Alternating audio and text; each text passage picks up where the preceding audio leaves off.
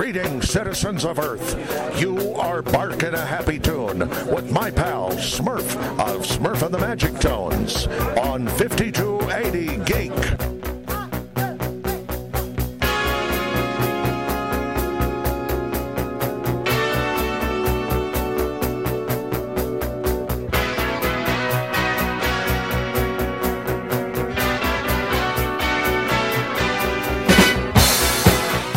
Live from the Vegas studios, it is Weekend Geek Update. Smurf here. Whoo! Is it just me, or has it been just a wild September? It's gone. It's over. Everything is back as it should be. October is here. We're questing forward. So many things to talk to you about. So many things to expand on, and I'm excited to share, because sharing is caring. Or at least so I'm told. We are sponsored by Dragon Meadery, who is an amazing sponsor, and we appreciate their contribution to Smurf, me, and my perpetual drinking habit. No, I'm just kidding. They were the creators of this year's Colorado Festival of Horror Cabernet, and if you haven't ordered it, I think there are a few bottles left. Go to the link below and get your last bottle before this year's vintage is gone. The 2023 season of COFO is ended. We have a new one coming for next year, but this vintage will be done. It sold out at the event. Everybody loved it. I only have a few bottles of it myself left, so if you want to get it before it's gone, it is definitely worth picking up. In addition to our wine, Dragon Meadery also has some amazing meads. We're working with them for some new ideas for next year, and I'm excited to bring those to you guys, but no spoilers, just stuff coming. So much stuff. So, where to start? It's an excellent question. And there's a lot to report on, to fill you in on. So let's start with what we just did, and that is the Colorado Festival of Horror. You might have seen a couple of weeks our interviews with some of our guests, and it was fun. It was great. Kirk Thatcher is amazing, had some fun interactions. The cast from Texas Chainsaw Massacre also were just absolutely on point. John Dugan, I don't think, never was empty-handed, and I think he always had a beer in his hand. We were doing the early morning podcast on Saturday, and he already had a beer, and this was like 10 o'clock in the morning. He's sitting there holding a Foster's, which absolutely was hilarious. He never once did not have a drink in his hand. So life goals. I'm just telling you, if I can do that for my retirement, then I'm in, ready to go. But the interviews that we have done are available on our YouTube page. In addition to, if you just want to hear the audio, the podcast itself is available in the links below in the video if you want to go to it, or just go to Podbean or any of your podcast subscribers, and Apple Tunes, iTunes, Amazon, Spotify. We are there. Weekend Geek Update, the 5280 Geek, anything, you'll find it. It's there. I promise. Just look. We're there. We also have more interviews to come. I just wanted to talk. I wanted to get things off my chest, and what better way of doing that than to talk to you and just, exercise the demons. So you will have more interviews coming. In fact, my interview with Jeffrey Reddick, my longtime buddy, him and I got to catch up and touch base on a few things. In addition to, we had other media outlets that were there that have also put out their interviews with some of our guests, Monique Dupree, Jeffrey Reddick, of course, and we've got the Hex Publishing interview that should be coming out shortly too, with the release of True Believers, our very own comic book that Hex Publishers has put together, and it's very impressive. Josh Viola, who runs Hex Publishing, was a guest, and Stephen Graham Jones is the author of this story. So we're very excited to see what happens and if any of us die, because we all know my big thing is just put me in the story. I don't have to have lines. I don't need to be anything relevant, but just kill me. Just kill me off in the story. That's all I ask. It's not much. Jeffrey is still working on bringing me in and whacking me. So it's always fun. Again, life goals. We all have them. What else? So with that in mind, the Colorado Festival of Horror came to its glorious conclusion for this year. We are extremely thankful to all of the fans and everyone who would come out and join us for celebrating horror and some of our guests. We had karaoke. There is a video of me out there singing karaoke because nobody knew that, I actually could carry a tune. Everyone thinks I'm just, this chatter on the other end of the mic, but I actually can carry a tune and did my own song. So that video is floating out there. And Brett Leader 1 also did a song, which is endlessly hilarious. And it's so fun. I don't know if Crozier did a song. I don't think he was up there for that. The best singer, believe it or not, is Dean Gates. He did this amazing interactive video presentation panel with Phantasm, because he is one of the principal creators of The Ball, and he worked quite extensively on that project. And he's coming back next year to do the exact same thing, and I'll get to that in just a second. But he did this amazing lounge singer routine that left, all of us just in awe of how skilled the man is with a microphone and singing. He totally lounge singer it up. It was even better than any Bill Murray rendition I'd seen on Saturday Night Live. The man was just quite the crooner. So I do believe we will see karaoke return for next year as well, because the room was packed. People had a very, very good time. Dean Gates, of course, if you didn't get to see his panel with the Phantasm balls and him talking about specific things that happened in the film while the film was going on, it was an amazing experience. And it's not very often you get to sit with one of the creators and someone that worked, behind the scenes and the makeup and all of that. So next year we will do another film by Dean Gates, and I can't give it away. I am absolutely thrilled at the film that we're going to be doing. So this is something to look forward to next year, and next year's date for Colorado Festival of Horror has been set to September 13th, 14th, and 15th. We will be at this same Marriott location in the just on the other side of the Park Meadows Mall, right there in Lone Tree. Everybody loved the location.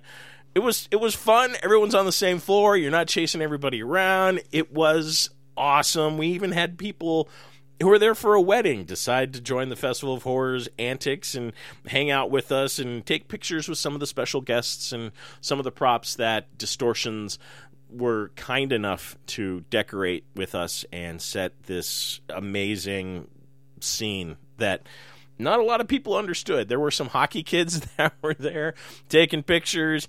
It really was a good time. So wait for it. It will be posting soon as far as being able to purchase early bird tickets for COFO next year. And like I said, September 13th through the 15th, and that is right. That is a Friday the 13th. So there's a hint.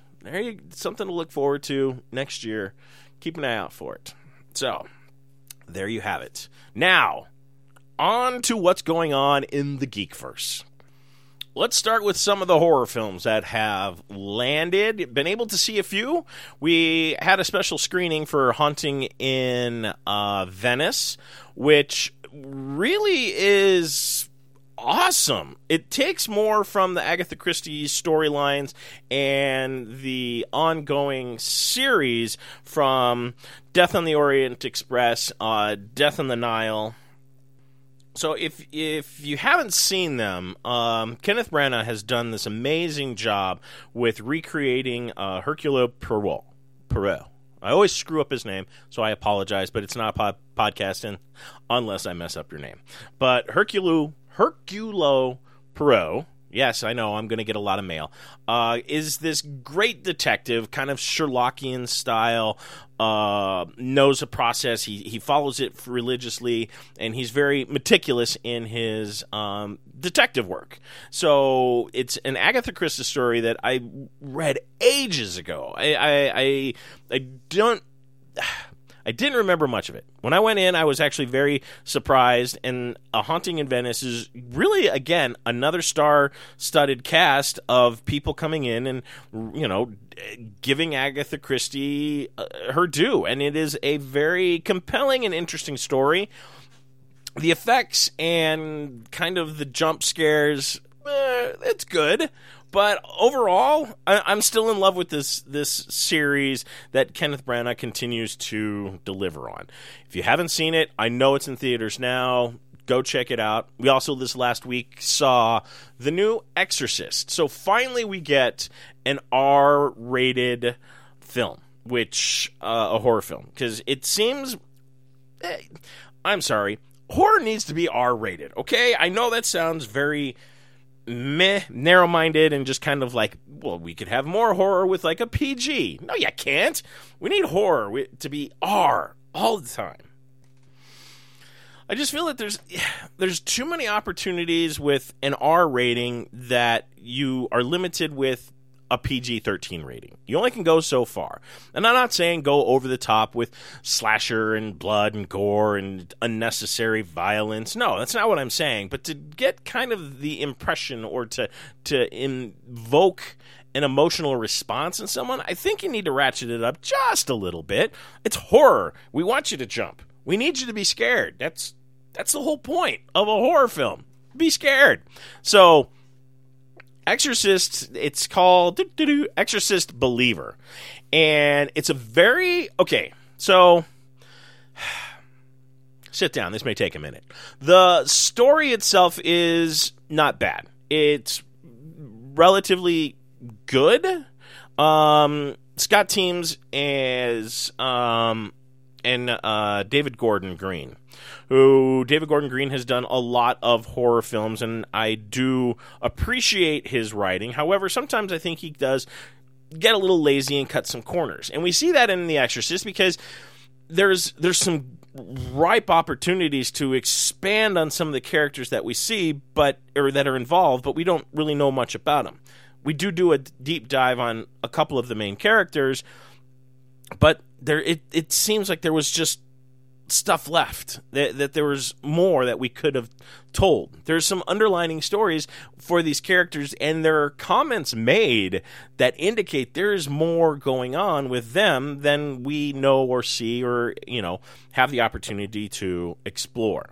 Now, the possessions itself, it is very classic Exorcist, and there are some intense, good Lord, the final scene, the third act, is extremely intense, and I needed a cocktail just after that, just like, wow. There are some amazing special effects, the makeup and the whole setting for the exorcism and everything that goes on is tremendous. Like I said, it's a little slow to start, and as it ramps up, there are some interesting tropes that we kind of get to explore, and the fact that we also bring in more than just the Catholic Church, which of course epically fails because it's the Catholic Church and they never want to be involved in anything. But in true fashion, we get them involved in addition to all these additional religious beliefs and systems and thoughts. So to see them kind of explore that and go that way instead of just relying solely on the one Catholic, Catholicism and the main church is kind of enlightening. It was kind of cool, and I liked that aspect of it. Now, is there going to be a sequel? I would like to see a sequel, just so that we can explore some of what we saw. We do get some very impressive surprises in regards to characters and appearances. Again, no spoilers. I know the movie is just about to come out, so seeing the special screening is, just kind of fun. So Is it worth seeing in the theaters? Absolutely. There are some fun moments that, again, jump scares. People were, I wouldn't say screaming, but, there's some, out of the corners that were absolutely warranted, but it was just kind of funny when you're in a room with everybody and somebody jumps and makes the eek noise. But the kids in this, they deliver an impressive freaking performance. I do have to say that it is as it is. I mean, creepy children are bad enough, and now you're gonna possess them with demons. It's not fair. Creepy children are worse than dolls, man. I'm telling you. Ugh. But it is worth it. The film runtime is already an hour and 50 minutes. I honestly think that they could have stretched it, give us a little 15 more minutes, and I think this film would be a little bit better. But everyone that screened the film with us enjoyed it thoroughly. I did enjoy it. Don't take my negative or constructive comments too deeply. For an Exorcist film, it's very impressive. Like I said, it's worth to see in the theaters for sure, especially for the Halloween season.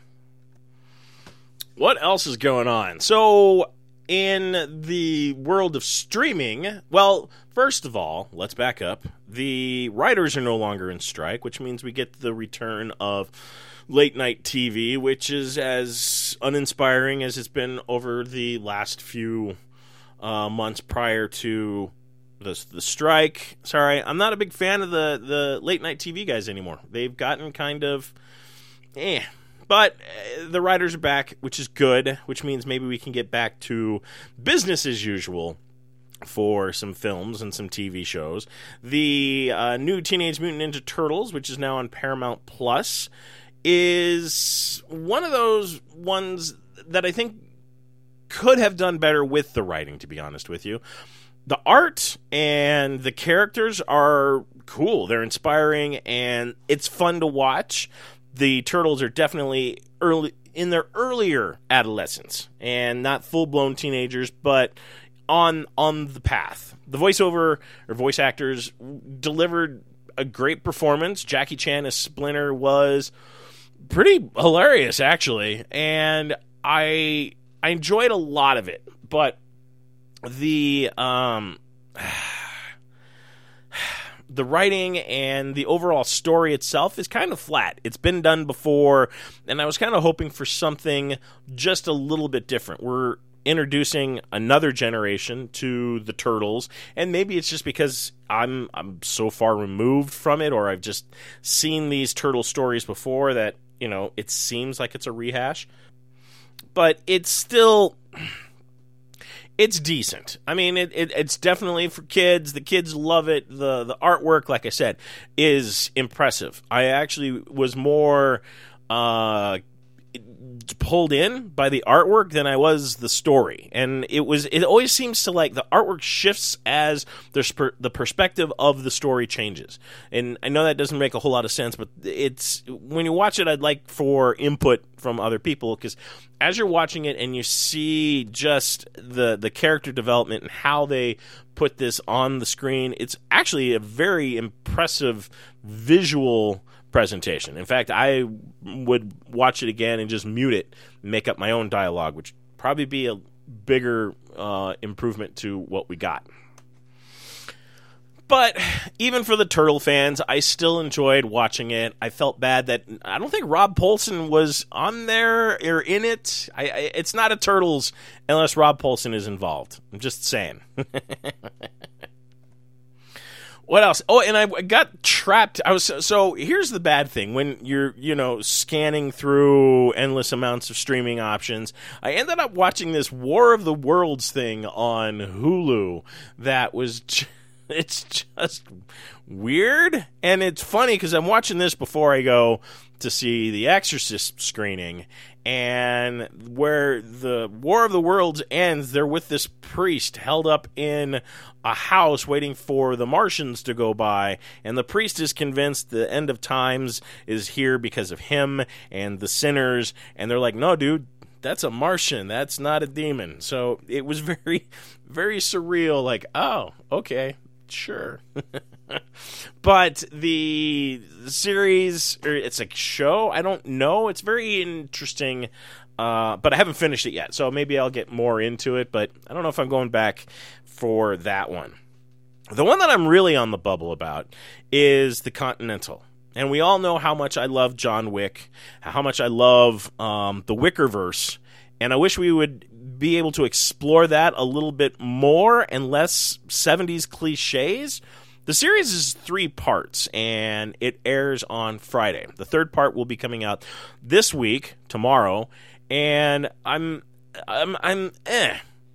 The character that we're exploring is Winston, who ends up running the Continental. Ian McShane's character, who I absolutely adore, and I have anxiously been awaiting this series. But there are elements of the Wickerverse that have been in the show that we get, and they've been fun, but they've been few and far between. As we see a little bit more into the Winston character and how he came about to, I think, or eventually, run the Continental. Now, I was hoping that we would see a little bit more with the High Table and, what's going on with all of these other, factions and everything else that's kind of that's going on when we finally get Keanu Reeves in John Wick. Because this universe is very fleshed out. We just don't know what it is. And to get these little hints in some of these new characters that are old characters has been fun. But it just seems kind of it hurts my heart to see this because I want to know more about Winston. I think Winston character in the Continental is perfect, and maybe it's just the fact that it's Ian McShane delivering another stellar performance, or just the fact that it's a very complex and well put together character. The story itself seems like a rehash, and we have seen this kind of story before. Mel Gibson is completely off the rails insane, but is still very lethal and a very compelling character from the standpoint of what's he in it and just how bad it could have been or could be if he had stayed in control of the Continental. Because let's face it, we kind of know where this is going. But, as I said, the story seems kind of a rehash from what we saw in the films. And I think that's a missed opportunity to actually expand a little bit more. We don't need to know everything, but just a little bit more of a glimpse past, what we're getting. I think it would have been beneficial. It being a limited series on Peacock definitely helps. And the fact that Peacock is now this force, because Twisted Metal, which I can't speak highly enough of, and now the Continental, which, again, it's fine, and maybe once I sit down and power through all 3 episodes again, I may change my opinion on the overarching story that we're getting delivered. But Peacock has got some stuff. I mean, damn. Even this week, Quantum Leap and Magnum P.I. both return to the airwaves, and I'm so excited, especially with Quantum Leap and how it was left. We have no idea who is leaping home. We know it's not who we think it is, but who is it? So I'm very anxious and so eager to see who all is coming back. And like I said, Magnum P.I., which I absolutely love the show. Jay Hernandez does such a good job at being Thomas that I thoroughly love the show. But Peacock is killing it with just good content overall, unless of course the Continental really drops off this week. What else did we see? In addition to all of that, we did see some more on Doctor Who's 60th anniversary as it gets closer, and we've gotten some more reveals, and very excited to see this. Now, the anniversary episode is going to air sometime in November of this year. They haven't narrowed it down anything, but what we do know for sure that Neil Patrick Harris is the Celestial known as the Toy Maker. And I know I had a lot of things, and I know I have actually even thrown out that it was the Toy Maker, but it is official, and I was semi-right. I know I had other, theories, but I did throw the Toy Maker out there. But to go back and see some of the other stories that have been around the Toy Maker, I'm very interested to see how this plays out. The original Toy Maker faced off against the original Doctor. And then he has popped up in some of the other expanded universe and audiobooks and printed books that came out later. So to see what they're going to do with this, and with Russell T Davies back behind the wheel for the series, and being such a devout fan, I'm really thinking this is going to be a fun little kind of outing. The new trailer that came out definitely opens up some huge questions, because as David Tennant returns as the 14th Doctor now, and 10th and 14th, he said that there are some differences between his character from the 10th and the 14th. He still has all of the experiences and everything from the previous Doctor, so he's a little different in some regards, but we will recognize this Doctor without any doubt at all. We also get Donna, and we're kind of curious to see how this rolls out. The new trailer shows us a little bit deeper look into Donna hanging out with the Doctor, things and stuff going wrong with the TARDIS, and the return of Unit, which I think was another thing that Chibnall mothballing or throwing in a dark hole as he did was a huge mistake. Unit's always been part of the Doctor Who universe, and to not have them included is stupid. So I'm immensely interested to see how this all unfolds. And of course, we are going to get 3 different episodes that evidently interlink somehow all together. And will we get a little bit more on the Toy Maker's character? Maybe. I'm wondering if they're going to stick to the established rules that we have seen with the first Doctor, that if you beat the Toy Maker, he basically explodes for all intents and purposes, and he takes the world that he has created with him. So he's quite the adversary, and he's immortal. He is an ancient of immense power. So I'm excited to see them as they go through the steps on that. In addition to that, if you haven't been paying attention, or maybe you haven't, you've already got this, Magic the Gathering did have the Doctor Who cards come out, and it coincides with, the celebration and everything else. I have not seen any of the cards yet. I haven't played Magic in, quite some time. So I should probably kind of step in and see what these look like. If you've got images, send them my way, because I know the initial description, and we talked about when they released the press, them doing these cards. So I'm kind of curious. I saw one holographic card that had this TARDIS on it, and it looked absolutely spectacular. In other news, Mr. Tim Burton has announced that Beetlejuice 2 is 99% done, and I'm sure it's probably even closer now that they can go back to work. The premise of the story is 36 years after Beetlejuice. The sequel is coming. Michael Keaton, Winona Ryder, Catherine O'Hare are all reprising their roles from the original film, and is scheduled to release next year. I've got mixed feelings. Tim Burton has been quoted saying, I feel grateful for what we got. Literally, it was a day and a half. We know what we have to do, and it's 99% done. He goes on to say, honestly, I don't really know because I really not that good at talking or speaking or trying to tell something, so to speak.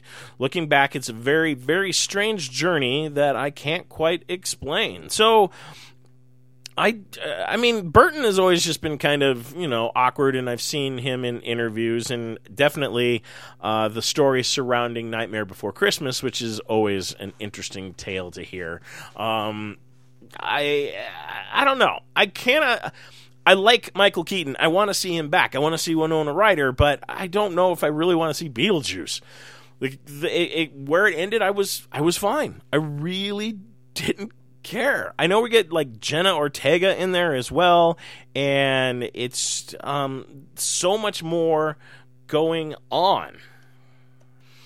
I mean, there's not a whole lot to work on. I mean, with the exception of us getting Jenna Ortega back as the daughter to Lydia, and we've also got Monica Bellucci that is married to Beetlejuice. So, okay, sure. And William Dafoe is also in this as a law enforcement person from the afterlife. So, I guess you can get in trouble with the cops even when you're dead. That's just great. There's the message. Other than that, there's not a whole lot that is out there floating around in regards to the story or anything else. But as I find out, I'll let you know. And in comic book news, there's been some weird developments in the last couple of days, one of which is Dark Horse Comics is getting into gaming. They are partnering with Massive Press and is printing a hardcover edition of the new tabletop role-playing game Lancer. The premise is the game is set 15,000 years in the future. Lancer is a reality where humanity is moved into the stars following a great disaster. So the Earth blew up. The galaxy is organized by Union. Well, of course it is. And central homegrown of civilization, which has created an amazing new technology. The dream of utopia has been made a reality in Union's heart, but the outskirts of space remain lawless. So there you go. Very interesting. I know, and it was kind of funny because we were talking about this the other day amongst my comic book brethren of what the fate may be for Dark Horse.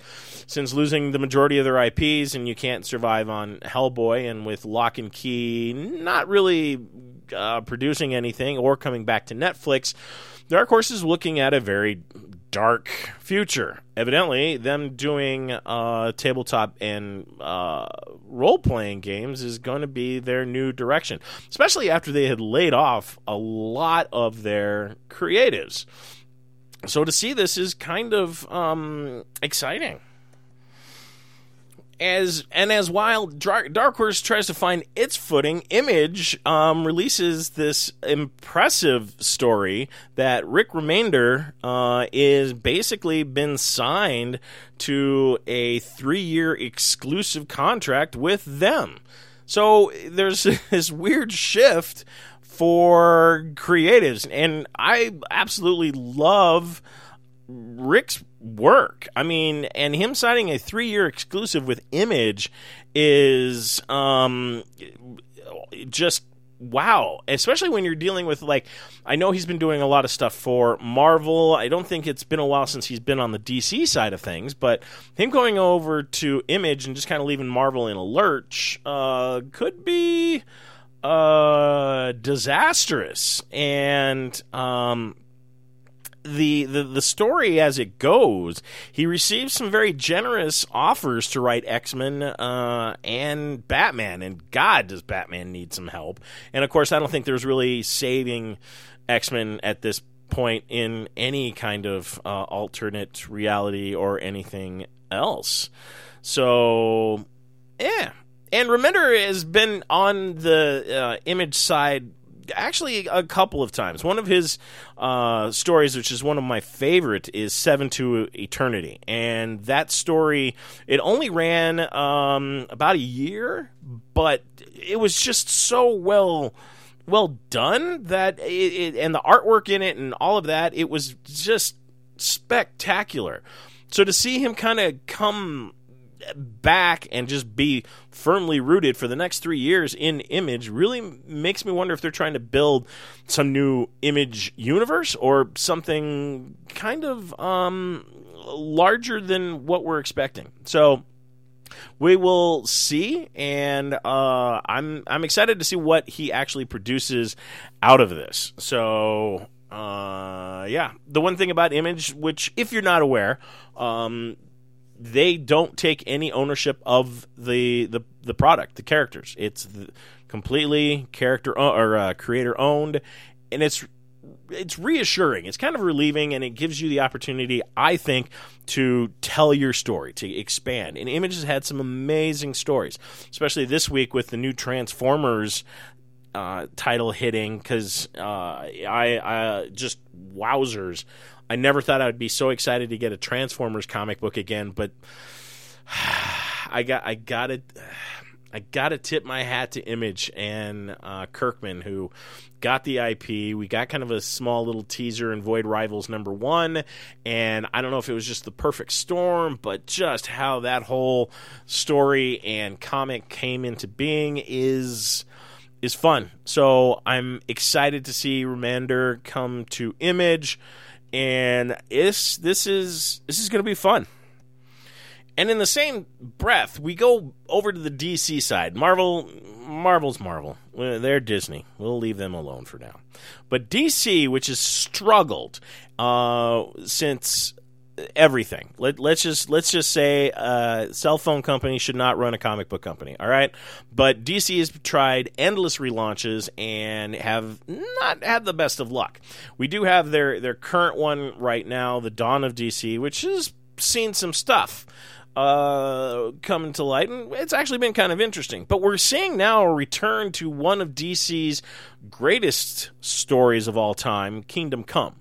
And they're doing an actual prequel, and they're involving Mark Waid and Alex Ross in the project. We haven't seen this story. In fact, I think it was in 1996 that this 4-part story came out, which showed us what happens in retirement for superheroes as a new crop of heroes come up to replace them, and just how disastrous it could be if you're not properly sidekicked. So we're looking at a return to Kingdom Come, which is going to be kicking off in Superman and Batman World's Finest #20. So I'm in on this. This will be, I don't know. We'll see. I don't know. Okay, so hold on. Deep breath. So the story has been kind of building, and it looks like it's just kind of coming to this bigger story, which DC does a really good job of orchestrating stories. And that's the one thing that I always have to impress upon people, that the stories and the characters that DC's staff put together and how they cultivate this thing is impressive.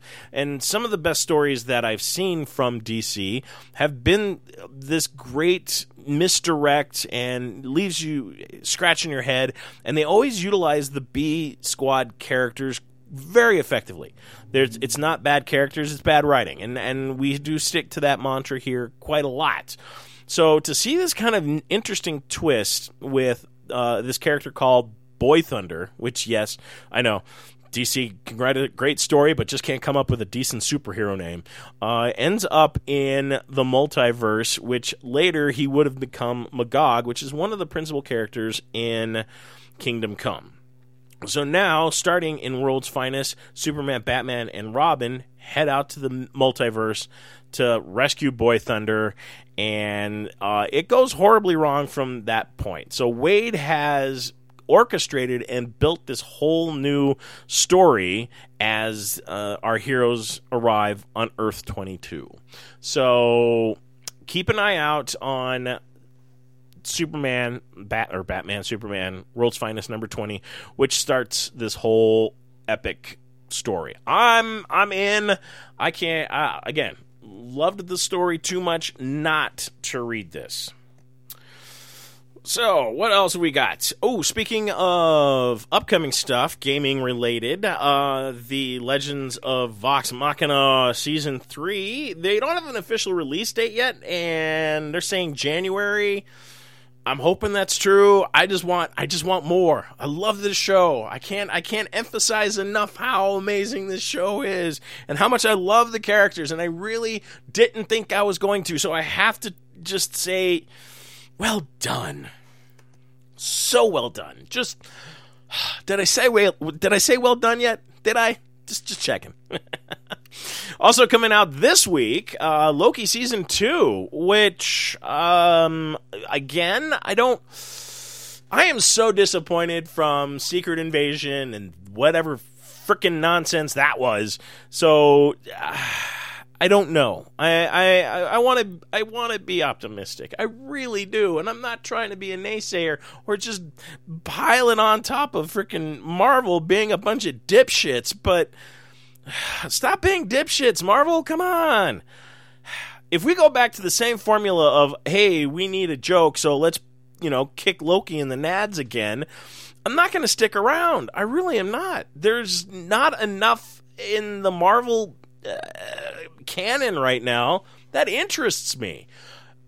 The end of Guardians with Chapter 3 is pretty much just kind of tied it all up for me. I'm ignoring Secret Invasion and that nonsense. I'm not going to see Marvels because there's just... I was discussing this just the other night as far as how many different Captain Marvel stories they're trying to cram into this film, and when like 3 of the ideas could actually support an entire series of films. So to see them just kind of bastardize and just butcher this pisses me off. So to take the Loki storyline, and there are like some bright sides to this, and I'm not saying just to be naysay or negative or anything like that. In fact, I want to celebrate Loki. I think it was a great idea to bring this character and give him his own series because he absolutely earned it and deserves it. Tom Hiddleston as Loki is magnificent. I love the delivery. I love the character and everything that they put into the character. It's his story is better than Thor's at this point, in my opinion.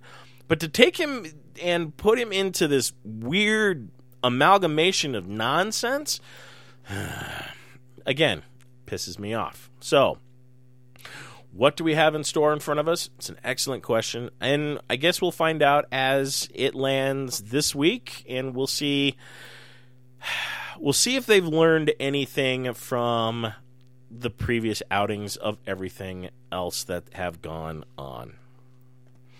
Which brings me to my final take of the week. And, of course, I'm sure you were wondering if I was going to bring it up, and of course I'm going to. Ahsoka is over. We got 8 episodes. We barely scratched the surface.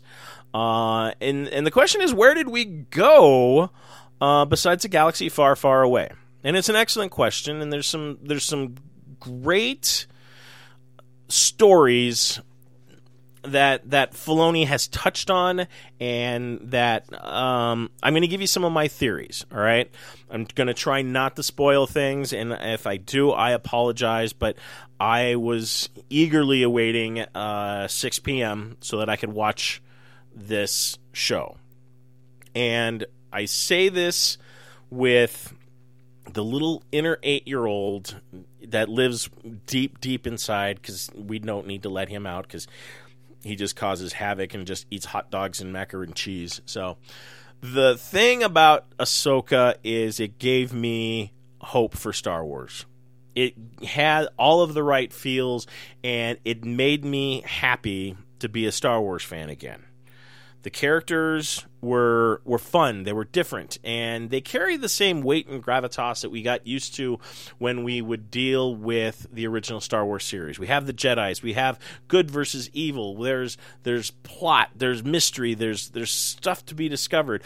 The nice thing about this is that we had a familiarity with the characters that was not ignored, but was expanded upon. I don't know if it was properly done, and if there were things that I would have done differently with Ahsoka or Sabine or Ezra. But as the story progressed, it did do a lot more than what I expected. Star Wars has been in an amazing hand since Filoni and Favreau have taken over. The first Mandalorian series was, again, a tribute to Star Wars, and it paid tribute to the fans, to Lucas, and respected everything that had come before.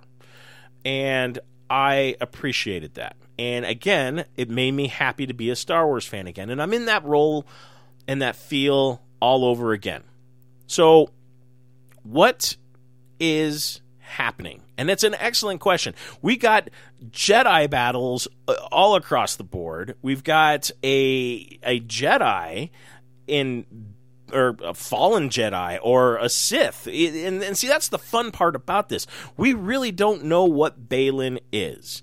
He acts like a Sith, but he doesn't talk like one. He does these things that are very self-driven. And I know that goes against the Jedi code, and a Jedi is supposed to be self-sacrificing. But at the same point, I don't think I've seen this kind of behavior out of a Sith Lord. And there are some fun explorations with this character. Now, here's where we get kind of fun. So,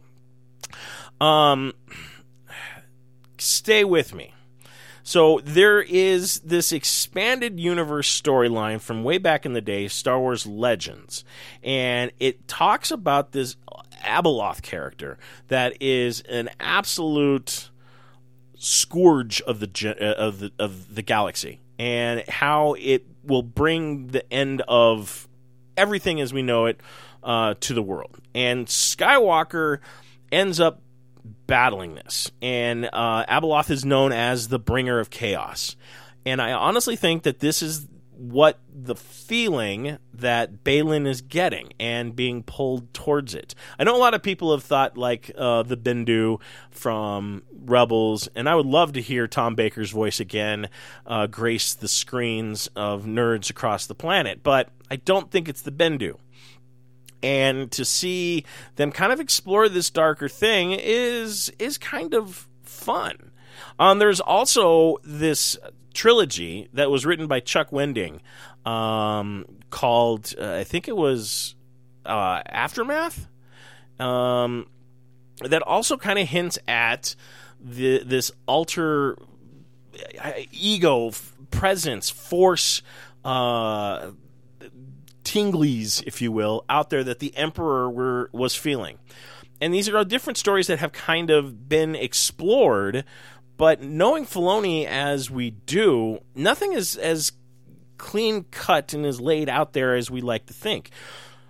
Everyone thought that Thrawn was the big bad, and then, add the Night Sisters, and there you go. There's your evil. But they want to get out of Dodge. I mean, they're running from something. And is it Abeloth? The only one running to it is Baylan, who's trying to find a balance and reset the galaxy, which is not really a Sith thing to do. Why would you want to bring balance and not just rule? So to see this conflict and his comments to Ahsoka when they were doing, a fight and they're battling. And I talked about this on the last podcast of just, who is this guy? And he knows the ways of the Jedi. We do find out that he was at the temple. And we do know that he was there during the Purge and Order 66. What happened after that is anyone's guess. But his character itself is just fun. I love the deepness. I mean, and I don't know if this is just Ray Stevenson's delivery or just how cool this character is. And I'm glad I was wrong that he was not Saboth, which is another character out of another Star Wars story, Rise of the Empire, with Thrawn, where we get his character and this mad clone Jedi Master that's been sitting on a stockpile of the Emperor's favorite toys. So to not fall into that and create this whole new character is just wow. So now, what is left? We've got all of these 8 episodes, which kind of really didn't go as far as any of us thought. There were no quick ends. In fact, there's no ends at all. There are nothing but loose ends all over the place. So what happens next? Now, we have heard that there is possibly, or most likely, a second season coming. But where or when or how that's going to appear is anyone's guess. And I know that them being Disney and Favreau and Filoni, wanting to do more films and stuff like that. So does this lead into a film? Will this go into The Mandalorian as they try to reunify this universe?